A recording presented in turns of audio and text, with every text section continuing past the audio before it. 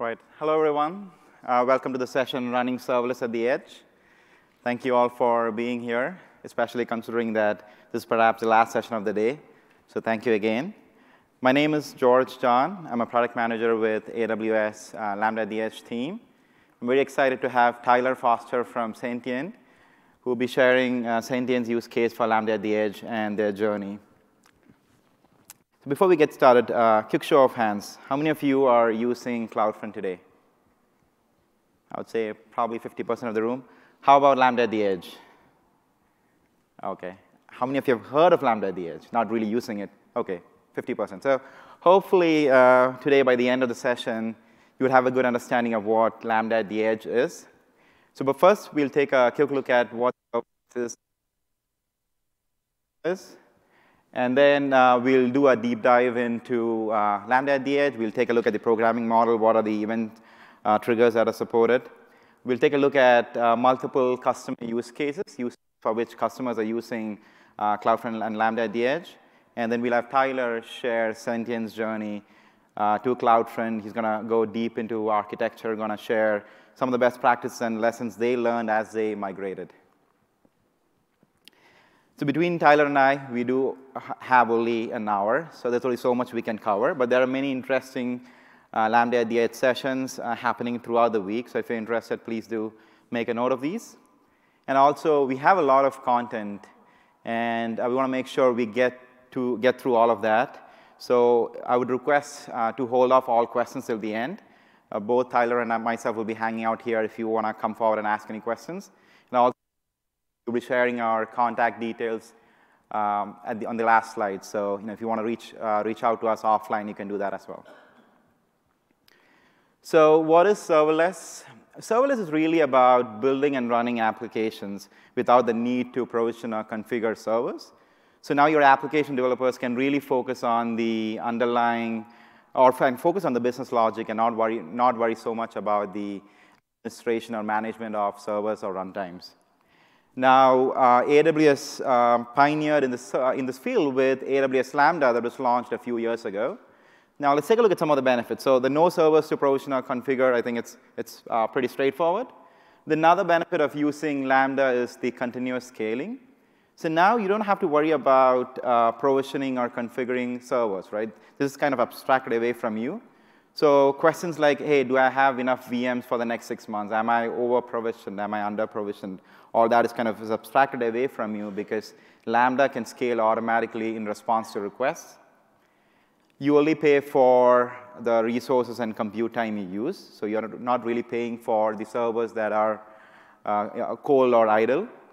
And finally, Lambda takes care of the complex challenge of maintaining a highly available, fault-tolerant distributed systems on your behalf. And to get to the core of Lambda, at the crux of it is a Lambda function. So function is essentially the mechanism by which you upload your code that you want Lambda service to run. We support various programming languages. And from within a function, you can pretty much do anything you want. You can call other services. You can call data stores. So it's a pretty flexible platform. There are some limits on how long one particular function can run. But you can always have hundreds to thousands of functions running parallelly at a time. And one other thing to note here is that Lambda is an event-driven compute model, meaning there needs to be an event which is going to be triggering a function. So as you write your function, you need to specify what is the event or trigger that is going to call my Lambda functions. And today, we support multiple event sources. So and this is not the full set. This is a subset of event sources that you can set up when you write a Lambda function. And what we are really going to be focusing today from a Lambda at the Edge perspective is CloudFront. So CloudFront is a CDN, a content delivery network. Looks like a lot of you are using it today.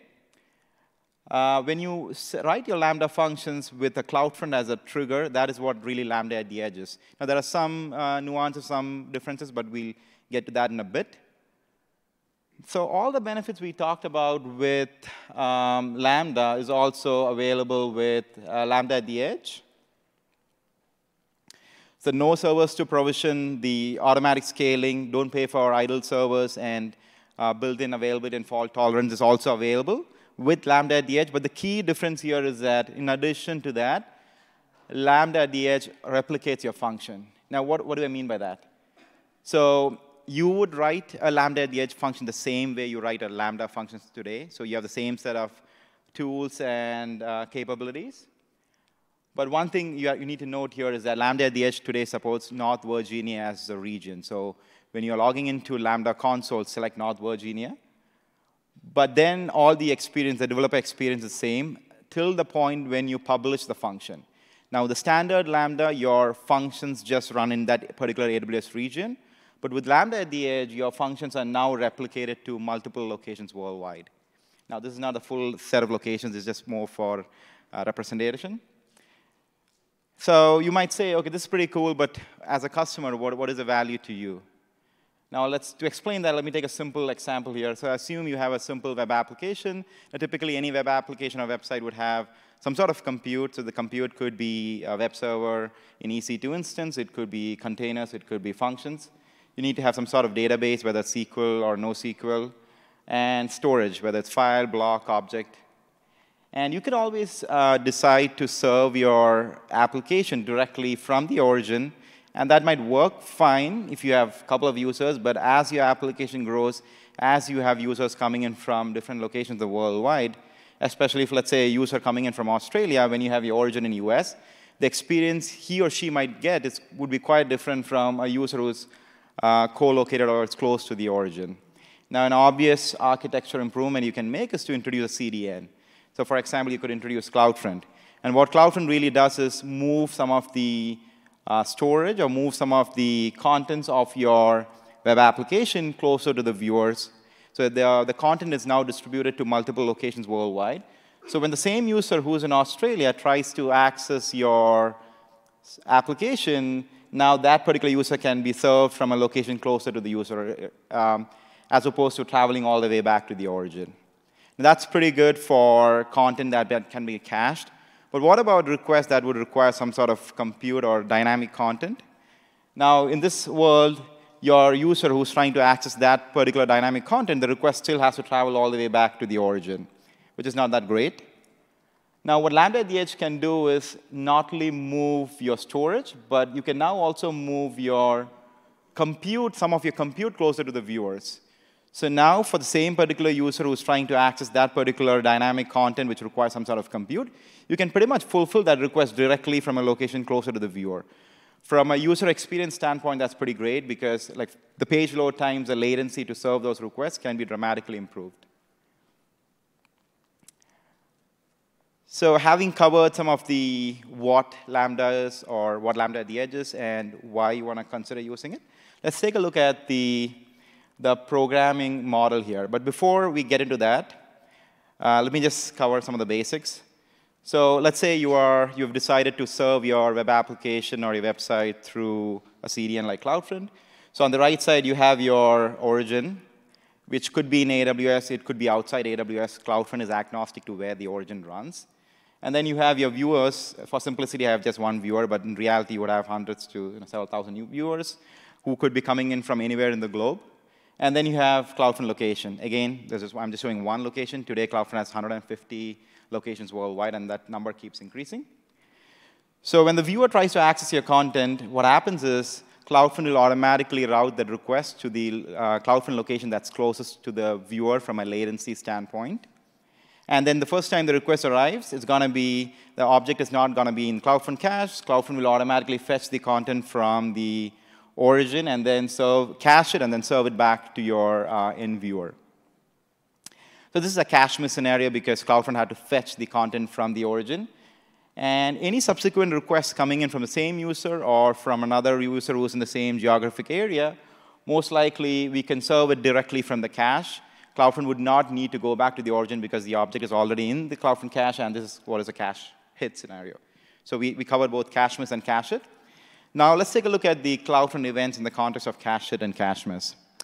So if you remember, earlier I mentioned that Lambda is an event-driven compute. So for your function or your code to be executed, there needs to be an event set up. So for Lambda at the edge, the events are CloudFront events. And there are 4 points in the request-response flow where you can run a custom logic or compute. And depending on the use case, you might choose one or more of these. The first point is viewer request. So viewer request is an event that is before, it's in the request path, but it's before we do a CloudFront cache lookup. I'll cover some of the use cases when you would want to use a viewer request. So this is in the request path, and this happens right before a cache lookup is done. The next one is origin request. This is again in the request path. But let's say you want to customize the request or change the request before it travels to the origin. If you want to do that, you would do it in the origin request event. Then you have origin response. Now, this is in the response path. So the origin is serving a response. And if you want to customize it further, before you cache it in CloudFront, you would leverage origin response. And the last one here is viewer response. So this is the last point before we send the response back to the viewer. One thing to note here is that the origin request and origin response would not be triggered in the cache hit scenario. If you remember, cache hit means we are serving the response directly from, or serving the object directly from the cache. So the origin request and origin response would not be triggered. In the case of a cache miss, all the 4 trigger points could be potentially called. Now, I'm going to be referring to these 4 trigger points quite a bit in the coming slides. So please try to take a mental picture if you can. So there are 2 requests in the event, in the request path, the viewer request and origin request, and 2 in the response path, which is the origin response and viewer response. Having looked at the event triggers, let's take a deeper look into Lambda function. So a Lambda function is made up of 3 core components. The first one is a handler function. This is pretty much the entry point to your logic or code. So you would specify 2 Lambda servers. This is my starting point for your code execution. Then there is a parameter event object, which is passed to your function. Now, depending on the event source, this could contain different values. We'll look at a more concrete example in the next slide. And then you have the context object, which is an interface for your code to get information about the underlying runtime. Let's take a look at a real example, a real Lambda at the Edge function example. Now, one thing to note is that Lambda at the Edge today only supports Node.js runtime. No, Lambda has been around for a few years. We launched Lambda at the Edge last year. So we're still adding more language support, but today what we support is Node. And then again, you have a handler function, which is the entry point. You have an event object. You have the context, and then there is an additional component called callback. Callback is a mechanism by which you kind of give an indication, or you kind of let Lambda at the Edge know that you are done with your code or logic. Now, the event object could contain information about the request or response, depending on what the event trigger is. And we'll take a look at that in the next slide. Similarly, if it's on the response event, the event object would contain information about the response. Then you can define your code or compute that you want to run. So you pretty much define that in the Lambda function. And finally, you have the callback. This is how you are kind of giving indication back to Lambda at the Edge that you are done with the processing. I know this is difficult to read, but we have the full example in Lambda at the Edge documentation in CloudFront. But the idea here is that if you look at this, you pretty much have access to all HTTP properties in your code. So things like, what is the IP address of the end user who's trying to access my content? What is the HTTP method? What is the URI they're trying to access? What are the HTTP headers that's coming in from the client? The cookies, the query strings. And also, recently, we launched the capability to give you capability to access the actual payload or the body. So if your end viewer is making a put or a post request, the actual payload can also be accessed in your Lambda at the Edge function. And in addition to that, you also have access to the config object, which gives you more information about the CloudFront distribution that is actually calling this particular function. And similarly, if you look at the response event, you have the config object, which gives you information about the distribution. And you also have a bunch of information like what are the headers, the HTTP response headers, the cookies, what is the status code that the response, the origin returned back. One thing to note here is that in the response event, you don't have access to the response body. In the request event, you have access to the body or payload that's coming from the end viewer. But you don't have access to the origin response directly in the function today.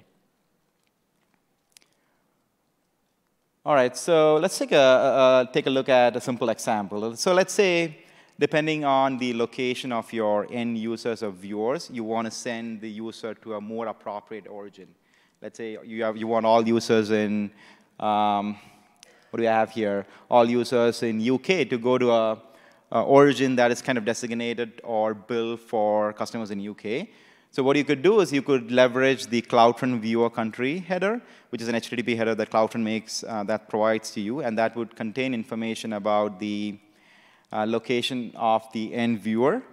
So you could access the CloudFront viewer country header in your Lambda@the-edge function.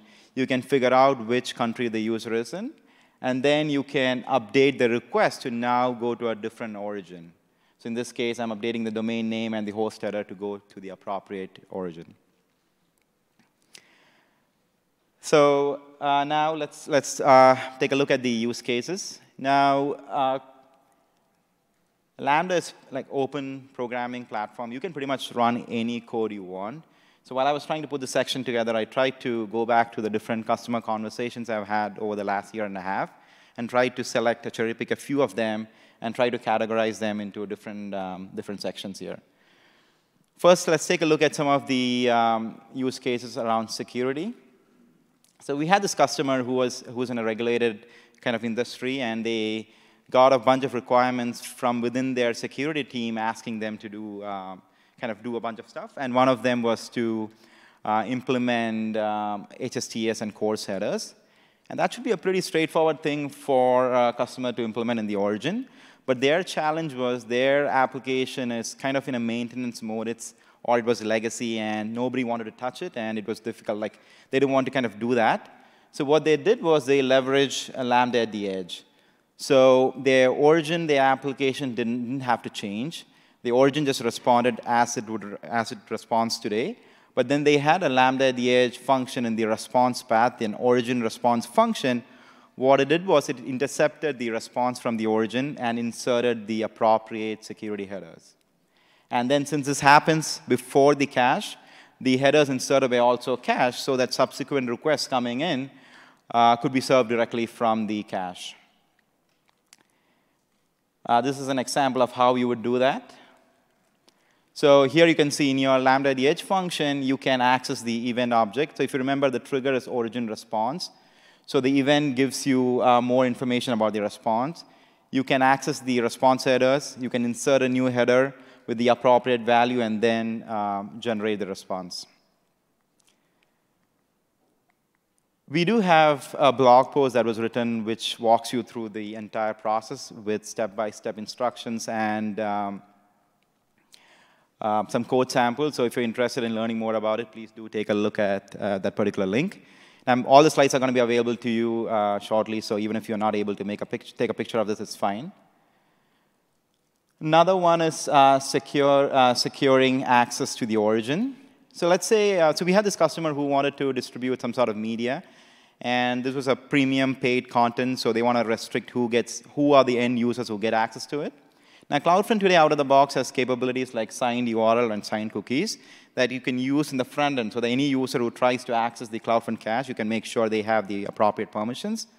And similarly, for the latter part, from the CloudFront cache to the origin, there are mechanisms like S3 OAI, which is Origin Access Identity. So if you're using an S3 bucket, you can use OAI to kind of secure that part of the connection. I mean, this is on top of HTTPS. It's essentially ensuring who gets access to the content. But if you're using a non-S3 origin, you can use custom header capability of CloudFront to pass a shared secret and kind of use that as a mechanism to kind of validate who gets access to your content. Now, but we also have heard from customers who might be using some sort of custom web service and they want a custom signing mechanisms. So in those kind of use cases, what you can do is leverage a Lambda@the-edge function. Again, you'll be leveraging origin request because you want to kind of modify the request just before the request is sent out to the origin. And your Lambda@the-edge function in the origin request can then sign it appropriately so that when the request lands at the web server can do the necessary validations. There's a blog on this, with some code samples, so feel free to take a look at it if you're interested in learning more on that. A QoS, so authorization. So the idea here is that you have a request coming in, and you want to make sure you only allow the authorized users to access your content. What would be the appropriate Lambda at the edge trigger to use? Anybody want to give it a try? I'm sorry? Viewer request, yes. So that's the right point. So you would be leveraging viewer request because viewer request gets triggered even before the cache hit or cache lookup is done. So the idea, let's say you're using JWT, JSON Web Tokens as your authorization mechanism.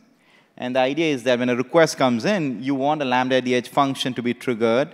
And this Lambda at the edge function, depending on whether the user is authorized or not, would allow the request to continue or not. So if it's a valid user, you would allow the request to continue in its path.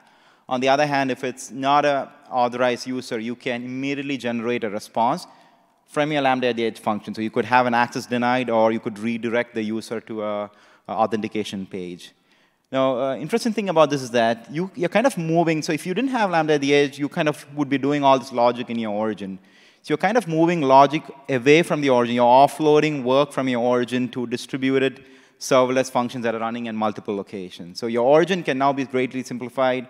For example, if you're getting an attack, all that attack traffic is kind of handled and scaled by CloudFront and Lambda at the edge, and your origin is shielded from all these kind of traffic coming into your to the origin.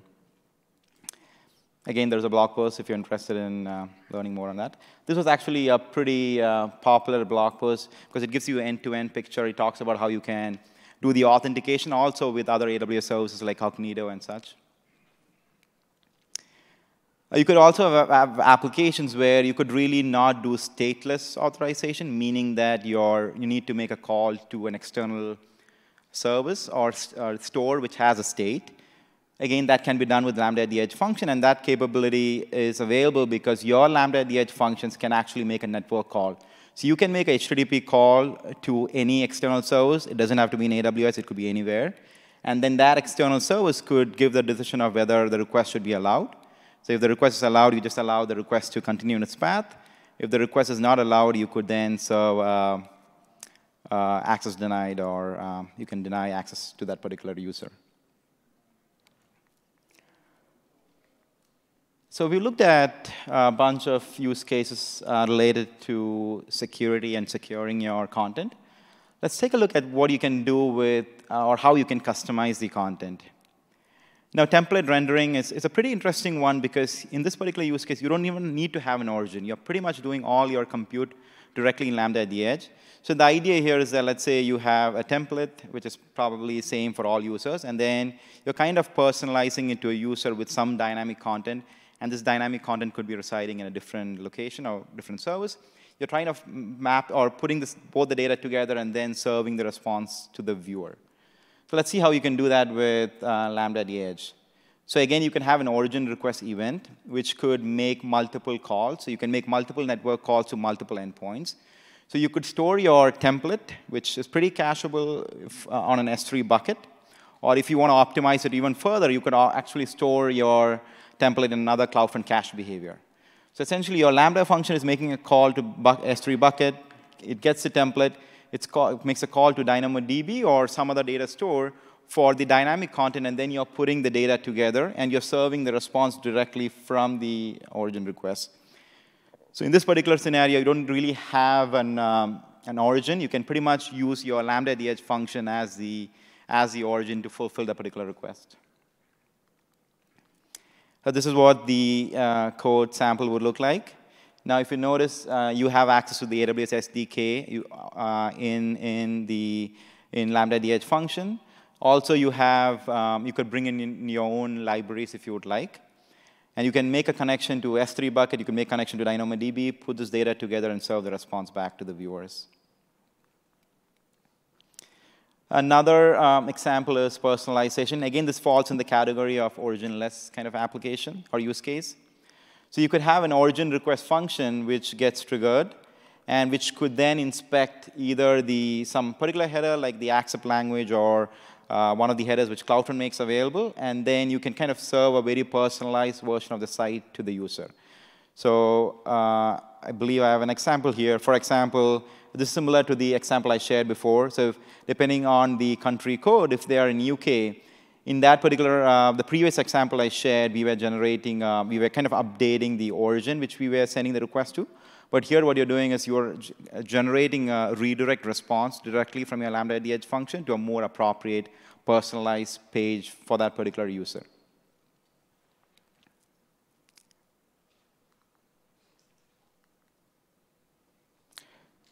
This again falls in the category of personalizing your site for the user.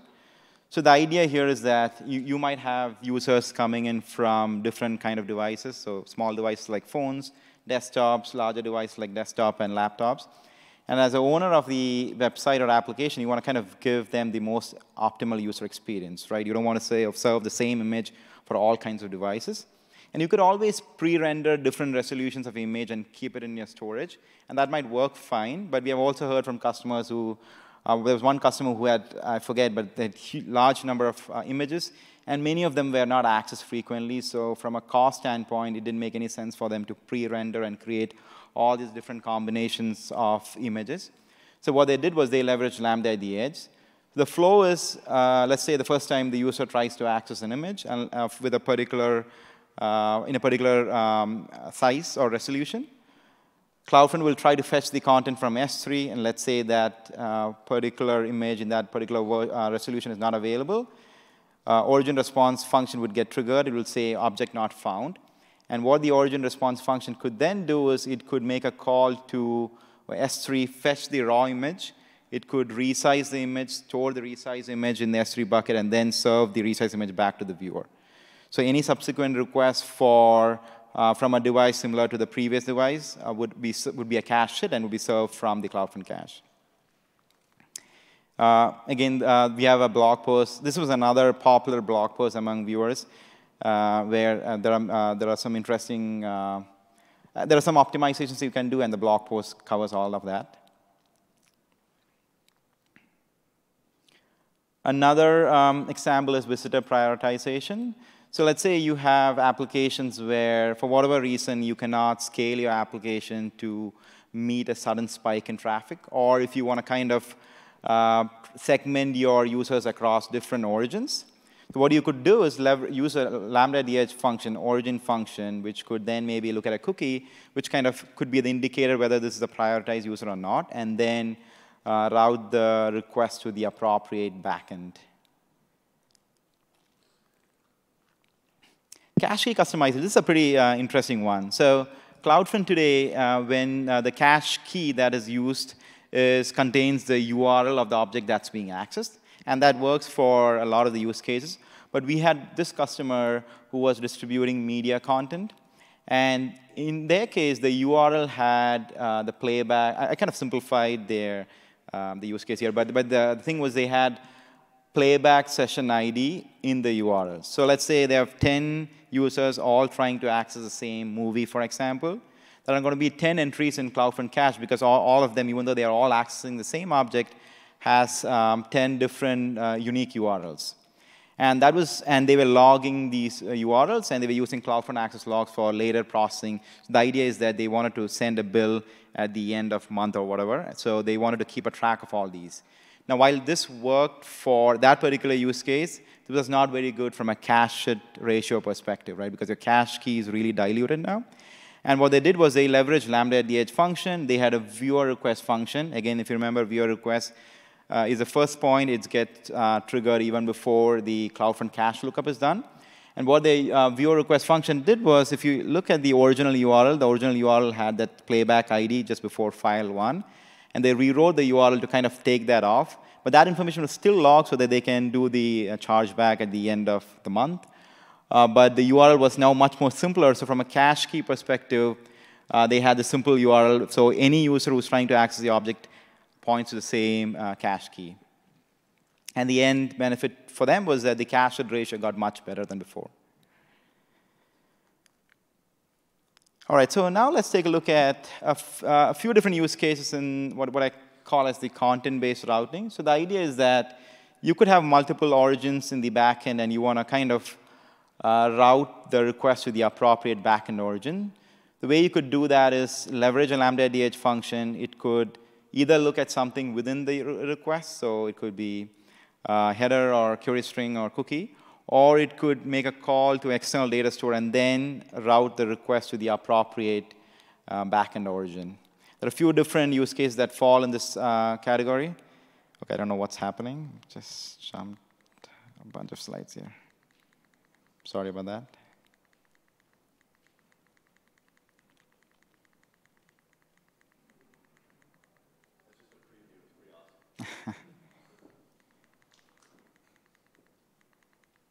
OK, I'm almost there.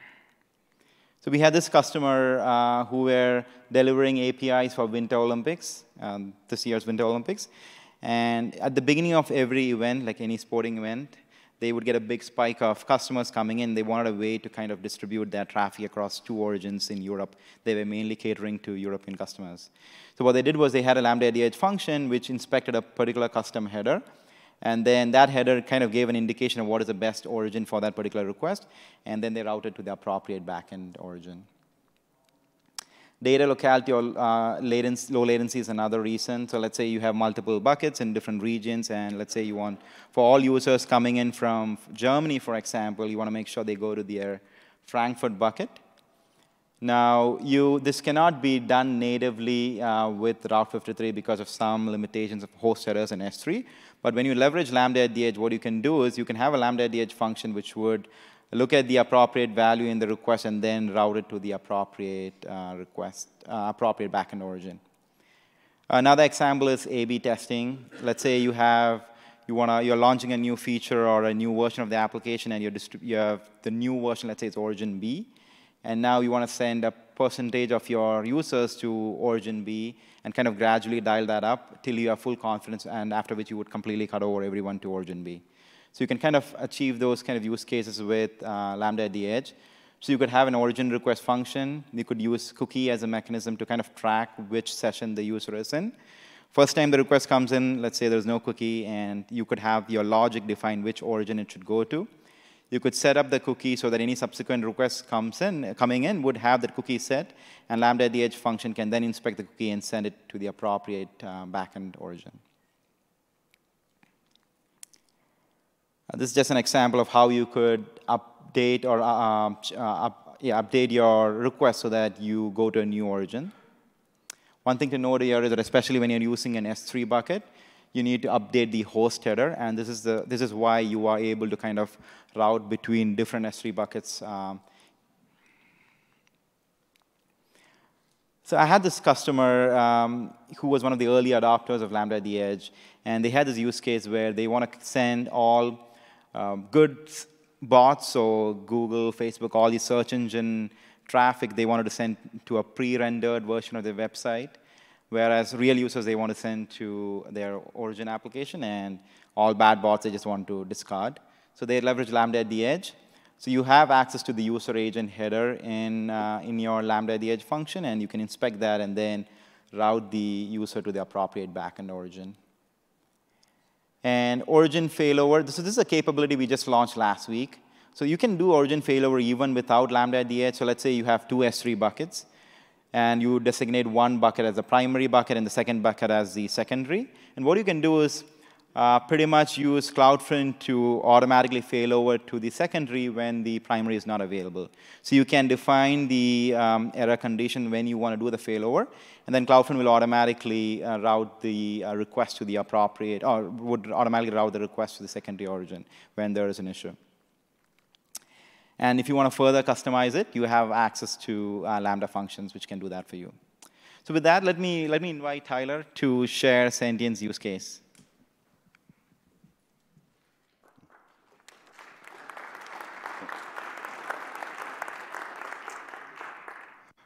Cool. Thanks, George. Is my mic working, or is it cutting out? I'm good? All right. Cool. So as George mentioned, I'm Tyler Foster. I'm VP of Technology with Sentient Technologies. You probably haven't heard about us, but you've probably experienced websites or other solutions that have been optimized by our technology. So there are a lot of ideas in the world today, a a lot of new business models popping up, new technology that are leading to changes in user behavior and user expectations near daily. So previously, using kind of standard A/B testing and going through a large design process led to enough throughput of new ideas to keep users engaged. But today, with the speed at which things are changing, it's getting harder to keep up with user expectations and user behaviors. So Sentient Ascend allows you to basically optimize on the fly through online learning with a combination of machine learning approaches, mainly around evolutionary computation. So through evolutionary experience optimization, Ascend's able to collect a bunch of ideas, thousands potentially of ideas from the end user, pile them all into a big pool, sort through them to find the optimal combination of ideas for the end users, customers, whatever they're looking to do. With that, we use genetic algorithms to search and find the local and global maxima to optimize that user experience. So that's the context. And basically, as you can guess, we have pretty stringent requirements. So if we don't land on the page fast enough, then it will negatively impact the user experience and negate the benefits of the system. Also, we see a lot of variation in traffic depending on who's experimenting, what they're experimenting on, changes that they're making. So we have to kind of accommodate all of this. Previously, we had a system that was 7 regional spokes, as we called them, each of which was 3 to 10 M4 large nodes backed by 3 node elastic cache clusters. It was really complicated. It was hard to scale. And if you weren't within a reasonable distance of one of those 7 regions, we hit serious latency issues. So we went back to the drawing board to figure out a better way. It just so happened that it was right around the time that Lambda at Edge was launched. So we were able to simplify that complex system into two Lambda at Edge functions that feed data back through the CloudWatch logs. So it's part of a larger architecture that looks something like this, where basically the CloudWatch logs are fed through Kinesis Firehose into transform lambdas that then store it in Parquet format on disk. So I'll walk through some of the challenges of doing this that we faced with each of the different Lambda at Edge instances or functions. But first, this is kind of a more detailed walkthrough of our request flow. So as you can see, the request comes from the runtime client or SDK. It hits the cache, runs the Lambda at Edge function, which then determines the correct combination of variations to deliver, then reroutes them back through the CloudFront cache to an execution plan associated with that combination, finally delivering the end result, and then collecting events about it, which it feeds through Lambda at Edge back into our data pipelines. And the results were pretty impressive, actually, far better than we had expected. So we started to roll it out on the 1st of August. We cut costs by more than 50%. Then we doubled our traffic, and the results stayed pretty stable. We didn't run into a lot of throttling or anything, which were some of our original concerns. We had a couple of throttles early on under heavy load, but we were able to be resilient to those and kind of gain the overall goals that we had set out to achieve. So the first Lambda function that I'm going to talk about is our allocation function.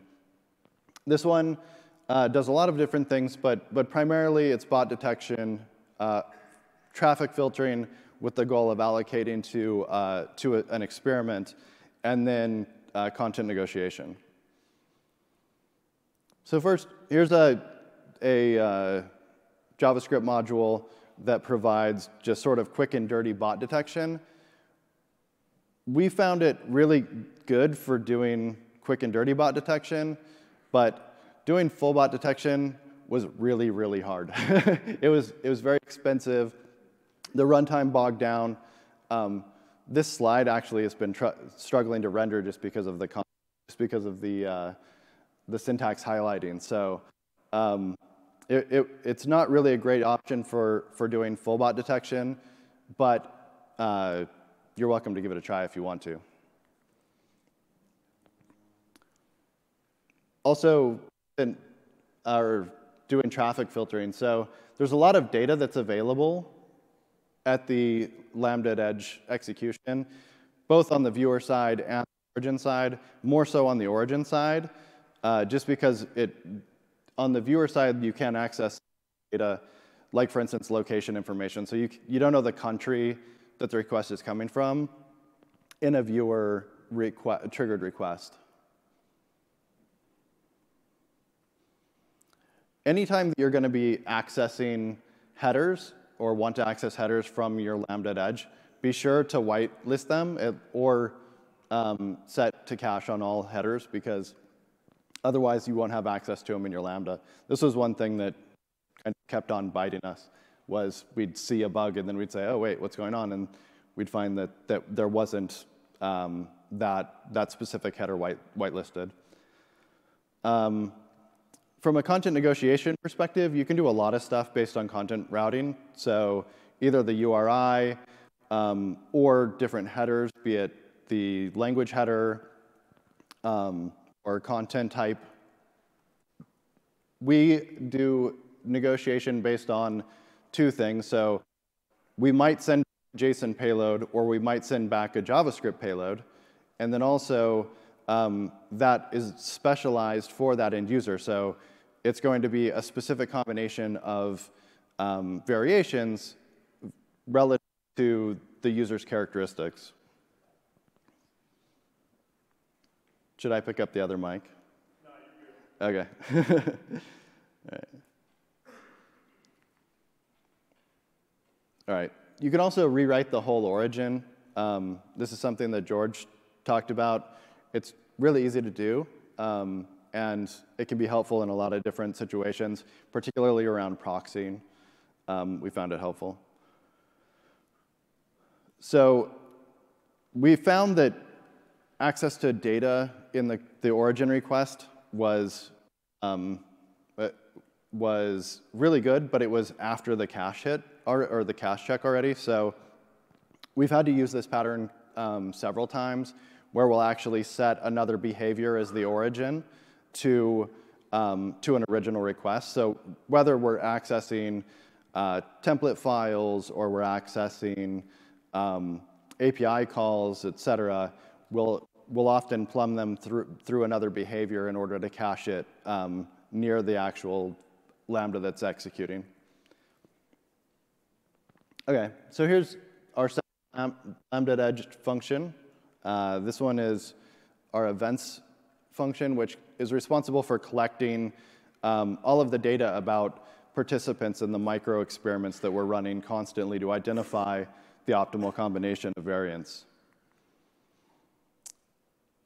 The basic flow is this. So the request comes into CloudFront, which then hands it off to a Lambda@Edge, which parses it, logs it to CloudWatch. We then have a CloudWatch subscription that pulls it into Data Firehose, which then copies it to disk in S3, runs it through a Lambda transform, copies the final files to S3 in Parquet format, and then we can query it through Athena.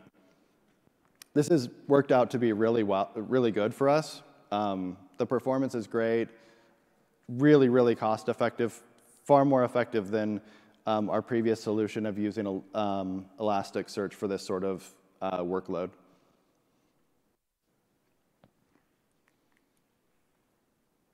So some handy things here. Just recently, they made it available to access the request body, which was a significant limitation before. So this is really helpful when building APIs at the edge. Whenever you're using, or whenever you need to access the body, be sure to check this box, or the one in the Lambda registration, or set it up in your Lambda edge configuration. Another situation was doing cross-site requests. So a lot of people will totally avoid cross-site requests because of the preflights, which are an an option call that precedes actual request, which can add a lot of latency to your response times. So this can be really handy when building APIs at the edge that will be called cross-origin. Basically, if you define it in a way that is considered a simple request by the spec, then it will avoid the original options call and just make the call directly. Then just set the access control max age header, and you should never face the latency of the core's preflights. Another cool trick that we have used is doing content validation with JSON schemas at the edge. So basically, no matter what the schema is that or the MIME type is that you've delivered in, whether it's URL encoded or JSON, if you use the JSON schema libraries, you can just parse it and then run the validation against the parsed result, which is really handy when you're trying to push a lot of data through the edge.